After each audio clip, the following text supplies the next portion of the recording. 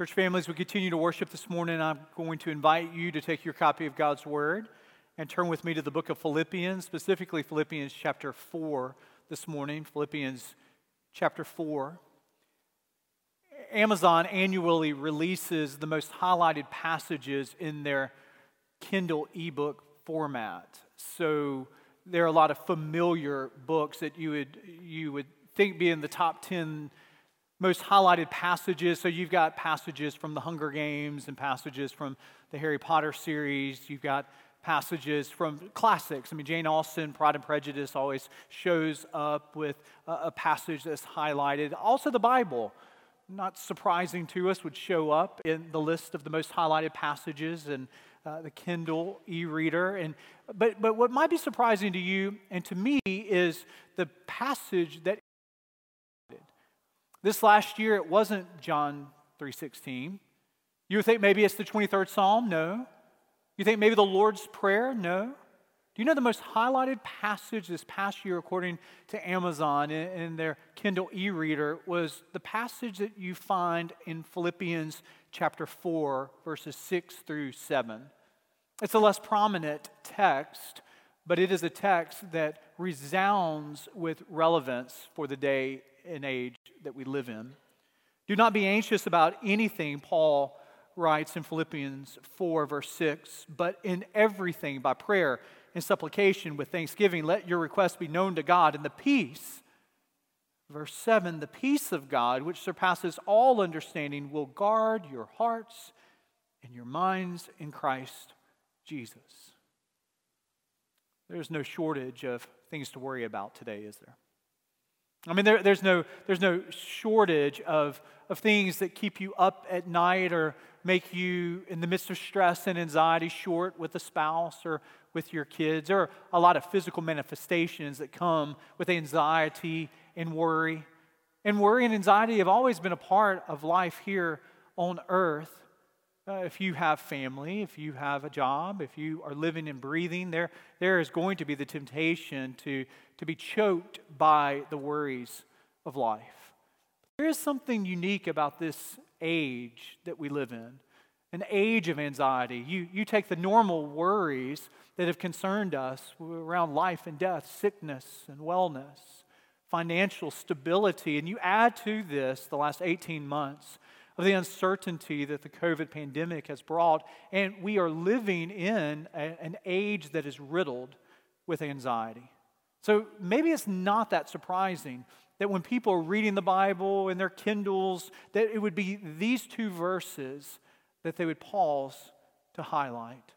Notice in these two passages of Scripture that we see the root of our worry. Do you know what the root of our worry is? It's always a trust issue. It's easy for us to want to push away from this, but the root of our worry is always connected to a trust in God or a lack of trust in God. It really is surprising to us that Paul would write these words, especially when you think about what he is going through and experiencing when he writes these words. He says, don't be anxious about anything, but if you're following along at home, there's a lot for Paul to be anxious about. He's writing these words from a Roman prison, surrounded by guards. A guard would be stationed with him 24/7. That's reason enough to worry. There's reason to worry. He doesn't know if he's going to get out of prison alive or not. That's reason to worry. More than that, there are false teachers in chapter 3 of Philippians that have infiltrated the church. He has to warn the people that he loves at the church of Philippi to not fall prey to. That's enough to keep him up at night, biting his fingernails. But right before this passage here in Philippians chapter 4, verse 2, we have even more specificity of another thing to worry about. That's the very unity of the church. He writes in chapter 4, verse 2, I entreat Euodia and I entreat Syntyche to agree in the Lord. Yes, I ask you also, true companion, help these women who've labored side by side with me in the gospel together with Clement and the rest of my fellow workers whose names are in the book of life. Now, we don't know a lot about the details of this passage here. Who are Euodia and Syntyche? They're common names in that Greco-Roman age, but that's about all we know. We know they're co-laborers with the Apostle Paul, so there's a prominence to their ministry, along with Paul, along with Clement, along with the establishment of those who had established the church at Philippi, there is something that they're disagreeing about that is so known and has caused such a rift that the very future of the church at Philippi, the very unity of the body of Christ, is threatened by their lack of reconciliation. Enough so that Paul, when he's coming to the end of his letter, would say, oh yeah, Euodia, Syntyche, in the Lord, agree together.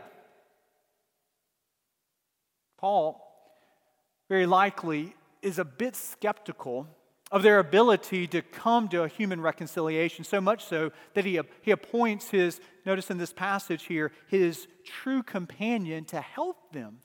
So sometimes our rifts are so pronounced here on earth. We need a mediator. We need a human woman or man to be able to help us hear one another better, to agree with one another. And so Paul is saying, yeah, that true companion, who is the true companion? Again, we don't know. A lot of question marks here. F.F. Bruce, famous New Testament scholar, says maybe it's Luke. We have Peter O'Brien, another great New Testament scholar, that says it's Silas. You know who it is? I don't know. No one really knows. We could just conjecture and guess, but it doesn't matter. Here we have the Apostle Paul, who is writing for us to not be anxious about anything, but it's in the context of him being in prison, in the context of real disagreement in the church, and the very future of the church that he loves is threatened by this disagreement. And while we might have a lot of question marks about all of the details of what's going on in this passage, this is not a question mark. And that is a takeaway that we have in any age that we live in when there's disagreement. It's a sidebar. I'll get back to the anxiety theme in just a second here. But hear this. The will of God for Christians, the will of God for Christians who are at odds with one another, the will of God for Christians who are at odds with one another is always to lean into and pursue forgiveness and reconciliation. The will of God for all the Euodias and Syntyches that have come afterwards, you and me, every Christian who is a sinner saved by grace, there are going to be times where we just do not see eye to eye with fellow believers. And the will of God is always for us to pursue reconciliation and to pursue forgiveness. But you say, David, if you only knew what separates us here. Our politics have caused this rift that is insurmountable. Our positions on COVID vaccinations or the protocols of masks, it's insurmountable. The words that have been said, the actions that have been done, there is no going back to a unity here. And I'm here just to remind you that our agreement is in the Lord. Our agreement is in what Christ has done for us. There are going to be positions we do not see eye to eye with other Christians. There are going to be times where we do not understand. But if our home base is Christ Jesus, and if our home base is what He has done, what we as Christians share together as brothers and sisters in Christ is always far greater than what divides us in the world. Let me say that again. What we as Christians share together as brothers and sisters is far greater than anything that divides us in the world. Do you actually believe that? We're being tested. Paul was worried. There was anxiety that I'm sure he feels in light of Euodia and Syntyche not agreeing in the Lord. He calls upon his true companion, but in light of what could be a time of anxiety that just riddles him and exasperates him, he does not throw up his hands and say, well, what's the big deal? Who can even worry with any of these things here? No, what does he say? He says in our passage here, don't be anxious about anything. Boy, there are no disclaimers to this. There's no footnote. Well, actually, if there's something that's this, and this, it's actually an exception to anything. Don't be anxious about anything. That word anxious in the original language of the New Testament, it comes with this vivid imagery. It means do not be pulled apart by the cares and the concerns of the world. In the English language, we have the word worry. Don't be worried, pulled apart. You know, in the English language, worry comes from an Old English word that actually means to be choked, to be strangled.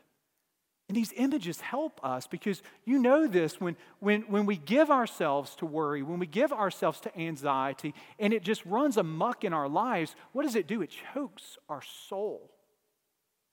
It chokes the joy out of life.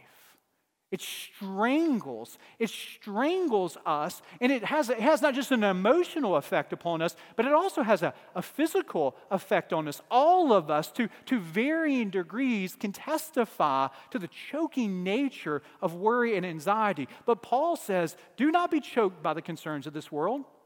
Do not be pulled apart by the concerns of this world. He might as well say, hey, you remember what Jesus said?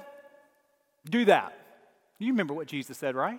In the Sermon on the Mount, Matthew chapter 6, he comes to this very theme. Therefore, I tell you, do not be anxious about your life, what you will eat or what you will drink, nor about your body, what you will put on. Is not life more than food, and the body more than clothing? Go to verse 30. But if God so clothes the grass of the field, which today is alive and tomorrow is thrown into the oven, will he not much more clothe you, O you of little faith? Verse 34, therefore do not be anxious about tomorrow. Well, why, Jesus? Why not be anxious about tomorrow? Well, for tomorrow will be anxious for itself. Sufficient for the day is its own trouble. Worry is about trust. Worry is always connected to trust. Do we trust that God keeps his word? Do we trust that God will provide for our needs? Do we trust that God is good? Do we trust that God has promised to not leave us nor forsake us? Do we trust that God doesn't lie? Do we trust that God is in control? Now, if we answer to all of those questions yes, well, that doesn't mean that we have this force field of immunity from the concerns and the cares of this world. Of course, they're before us. But what gets preeminence isn't the cares and the concerns. This doesn't mean that we have a stiff upper lip. This doesn't mean that we have this Pollyannish sort of stoicism that we go through this world and we're unfazed by everything that comes. No, we feel it. We're concerned about it. Prudence, planning, all of this, thinking through carefully, talking it through, all of those things are needed as faithful Christians in our day. But ultimately, the question is, what do we trust in more, Christ or our circumstances? What do we trust in more? The goodness of God in all of our situations, or what seems to be just endless questions in all of our situations here? I hope you know that God is not worried about your worries. Now, what do I mean by that? Do you know what can happen sometimes when you share your worries with others? It just breeds more worry sometimes. Now, we need to cast our cares upon God, and we need to talk to it with others. But sometimes, I've noticed this, that sometimes people, in their effort to help, they end up taking on your worry. And what happens is the worries just exponentially grow. And everybody's just worried, and it's like a frenzy of worry. That can happen at times. Do you know who is unfazed by our worries? That is God, and that's good news. That God never stays up late at night biting his fingernails about what's going to happen in your life tomorrow. That's good news. That God never wakes up and reads the morning paper and says, oh my word, I had no idea this was going to happen in Birmingham, Alabama in 2021. He doesn't say, hey, get the angel in here who let this happen.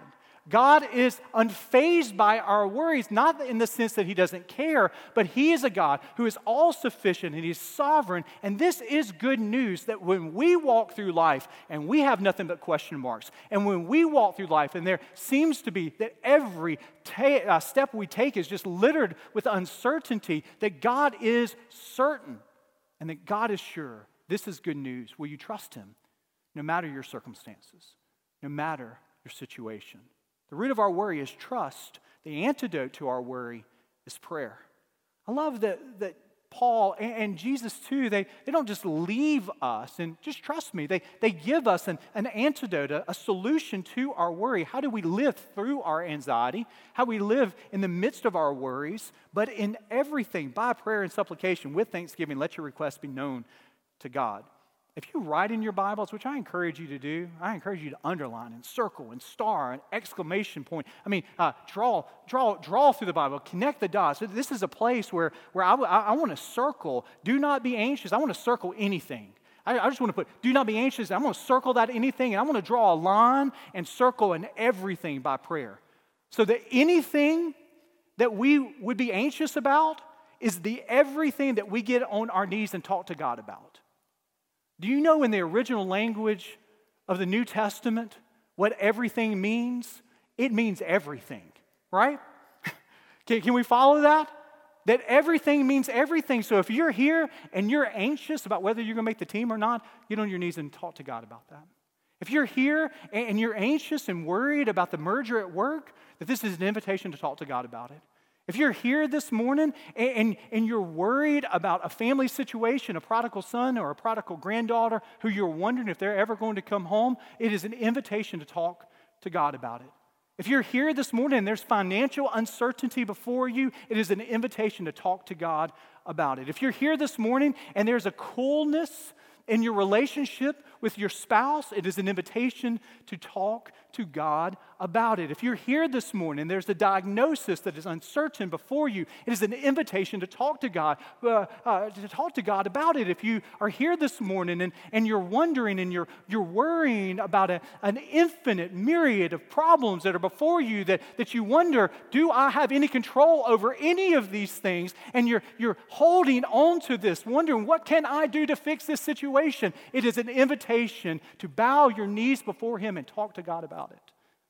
The Apostle Paul, he litters ultimately 4 words as an invitation, just synonym after synonym. He says, don't just pray about everything, but bring it to Him in supplication with thanksgiving, making your request.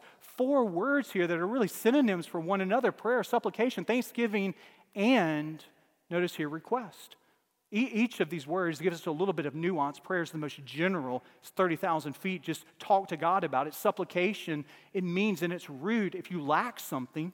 So if you lack knowledge, talk to God about it. If you lack the resources, talk to God about it. If in any aspect of your life, when you lack energy, you lack the knowledge, talk to God about it. This is what supplication means. With thanksgiving, it's an invitation to be reminded, even in the midst of our worry and our anxiety, we come to God as children of the Most High King. So we're not abandoned. We are His. And He's inviting us to talk to Him about it. He invites us to bring our requests. This is the specificity of it. Prayer is never intended to be in the clouds at 35,000 feet of generality. He calls us to land the plane and talk to God about the little things of life. Do you know the wonderful truth here this morning? That when you talk to God, there isn't anything that is too big for our God to handle, and there is nothing too small for Him to care about. There isn't anything that is too big for our God to handle, and there is nothing too small for our God to be concerned about. I love John Newton, the great hymn writer. When he would reflect upon this very theme, he says, "Thou art coming to a king, large petitions with thee bring, for His grace and power are such, none can ever ask too much." Do you hear me? None of us can ever overwhelm God with our worries. None of us can ever annoy God with the pettiness of our concerns. If it concerns you, it's an invitation to talk to God about it. I think prayer, especially when it's connected to anxiety and worry, it is the de-weeding of our spiritual soul. There are weeds that grow up in our soul that ultimately choke us and choke joy and abundance out. And when we talk to God, you know what we're doing? We're on our knees and we're pulling out weeds. And you know this. I mean, if you're a gardener here, if you're working in your yard, when the spring comes, you know that weeds, what? They grow up, don't they? They grow up. You pull them one day, the next week they're right back there, and we're back on our knees, and what are we doing? We're de-weeding the flower bed of our soul. And we do that in prayer. And we do that with the invitation of our God that we never annoy Him by knocking on His door. We never overwhelm Him by knocking on His door. We never come to that place where He says, "You again? Really?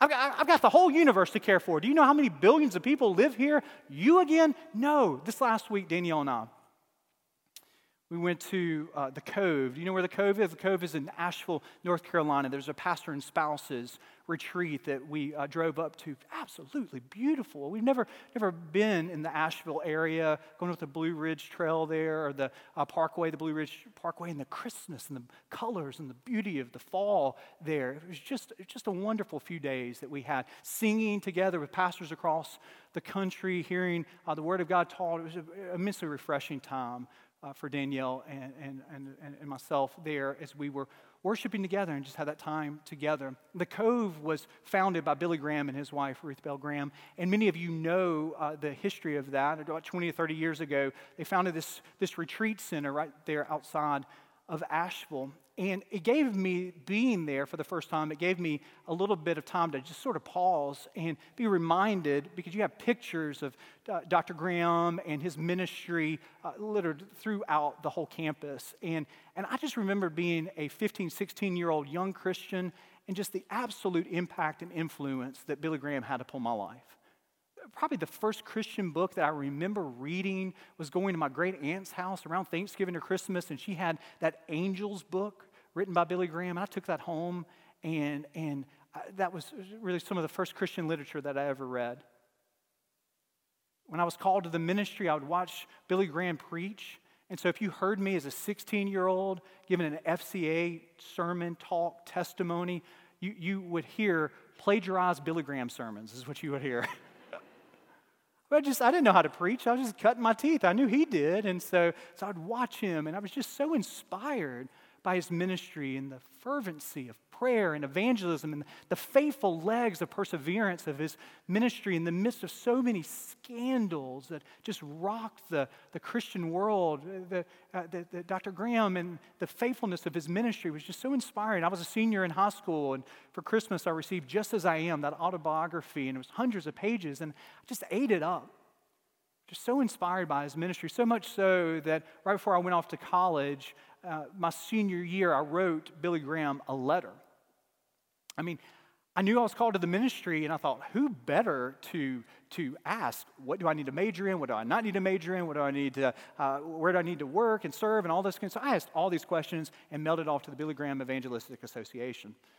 6 weeks later, I go to the mailbox at 106 Elgin Place, I open it up, and there is a letter, return address, Billy Graham Evangelistic Association.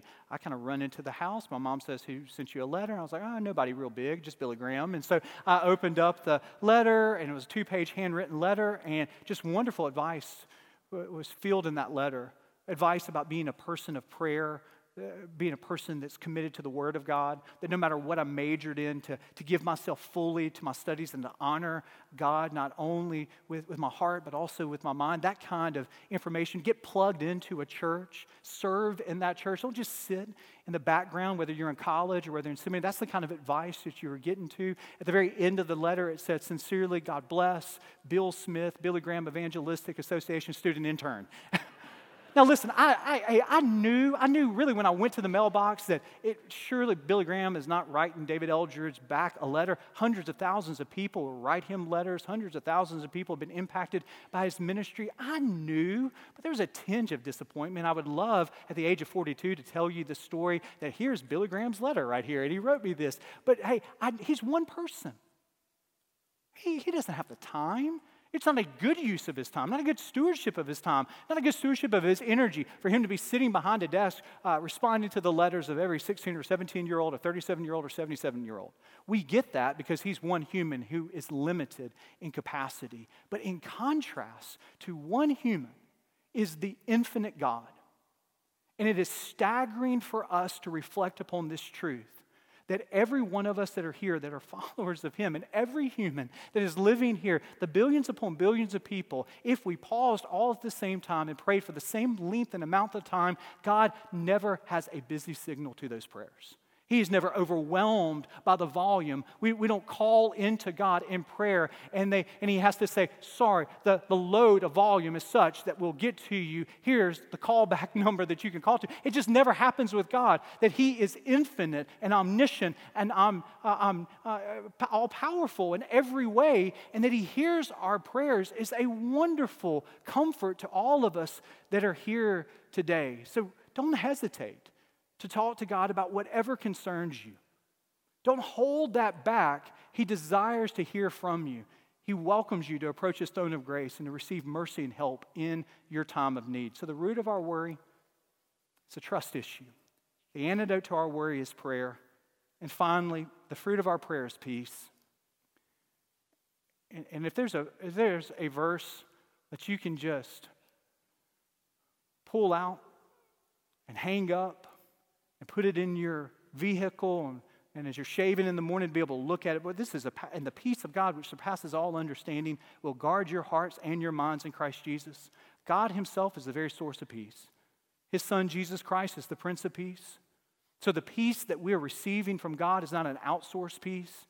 It is the very essence and character of Him who is peace, embodied in every way. So the peace that we receive is the peace from God. It's the peace that surpasses all of our understanding. And we need that. Notice that Paul doesn't say, and when you talk to God in prayer, He will change all of your circumstances and He will change all of your situations. No, he says that He gives us a peace that surpasses all understanding that will guard your hearts and minds in Christ Jesus. I can imagine the Apostle Paul. He's writing this in a Roman prison surrounded by a Roman Praetorian guard who is looking at him. Every day he sees that human guard, and in this moment he is saying that no matter what comes my way, there is one more powerful than this human guard, and it is the God who guards my heart and He guards my mind. When you talk to God, there's a battalion that surrounds your heart. When you talk to God in prayer, there's a sentry that comes around you in your mind, and it guards your mind. Now that peace is in Christ Jesus. Sometimes we think in our mind that when we pray to God that He's obligated to change our circumstances and change our situations. But no, what He promises you is something far greater. That no matter your circumstances and no matter your situation, when you talk to Him, He changes you no matter the circumstance and no matter the situation. That He is with you. And I know this to be true. I hope you do too. If you've walked with Jesus for any period of time in your life, you'll know that trials come your way. You know that tribulations come your way. They do. They will intersect your family. They will intersect your friends. And there's just something powerful about walking with people that walk through hellish experiences. And whether it's in a funeral home, picking out the casket of a loved one, or whether it's in a hospital room where they've just received a diagnosis, whether it's in a living room where they're trying to navigate the difficulty of a situation, time and time again, I've heard the powerful testimony of you, followers of Jesus.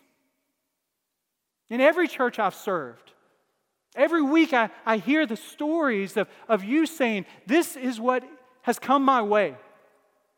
This is the uncertainty before me. This is the question marks before me. I don't have the strength. I don't have the understanding. But there is someone who is walking with me, and I cannot explain it.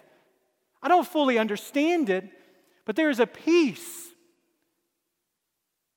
of His presence that is walking with me in the midst of the situation. And of course we can't understand it because it's a peace that surpasses all understanding. Of course we can't fully, there's no mathematical equation here that 1 + 1 equals the 2 of His peace. No, it is a peace that surpasses our human comprehension. It surpasses our human circumstances. If we're left to ourselves and our limited perspective, we would say there's no hope. But you have felt it. And you've walked with Him because He's walking with you in the midst of circumstances, in the midst of situations. And you say, I know He's with me even when the circumstance is dire. Even when the situation is overwhelming, there is a peace and it surpasses all understanding. And He, the Prince of Peace, is guarding my heart. I hope you know the source of peace. This week as you walk, I want to give you a word to walk with you. It's the word of rest. I think all of us won't rest from our worries, rest in the midst of our anxiety. Will you this week just reflect upon this word, rest? Would you this week reflect upon God's good character, His trustworthy character revealed in His word? Just reflect upon His word, that He is good, He's sovereign, He's in control, even in the midst of your circumstance. Would you engage God through prayer? In the midst of your worries, in the midst of your anxieties, would you just frequently bow your knee, de-weeding the clutter of your soul? Asking the weeds to be removed each and every day as you come to Him in prayer? Would you surrender your fear and anxiety to Him? Knowing that every day it can come back, and every day we have to come before Him and say, the fear is here, the anxiety is here, but I trust you in the midst of it. It leads to that last letter, T, trust. Will you trust Him with your today and your tomorrows? Will you rest in Him in the midst of your anxiety? And finally, a word to you here that maybe are not followers of Jesus. Because the rest that God promises is a rest that He promises to His children. A rest that He promises to those who have trusted Him as Lord and Savior. Can I just speak boldly and directly to you? If you are not a follower of Jesus, if there's never been a time in your life where you've trusted Him for the forgiveness of your sins, you have every reason to worry.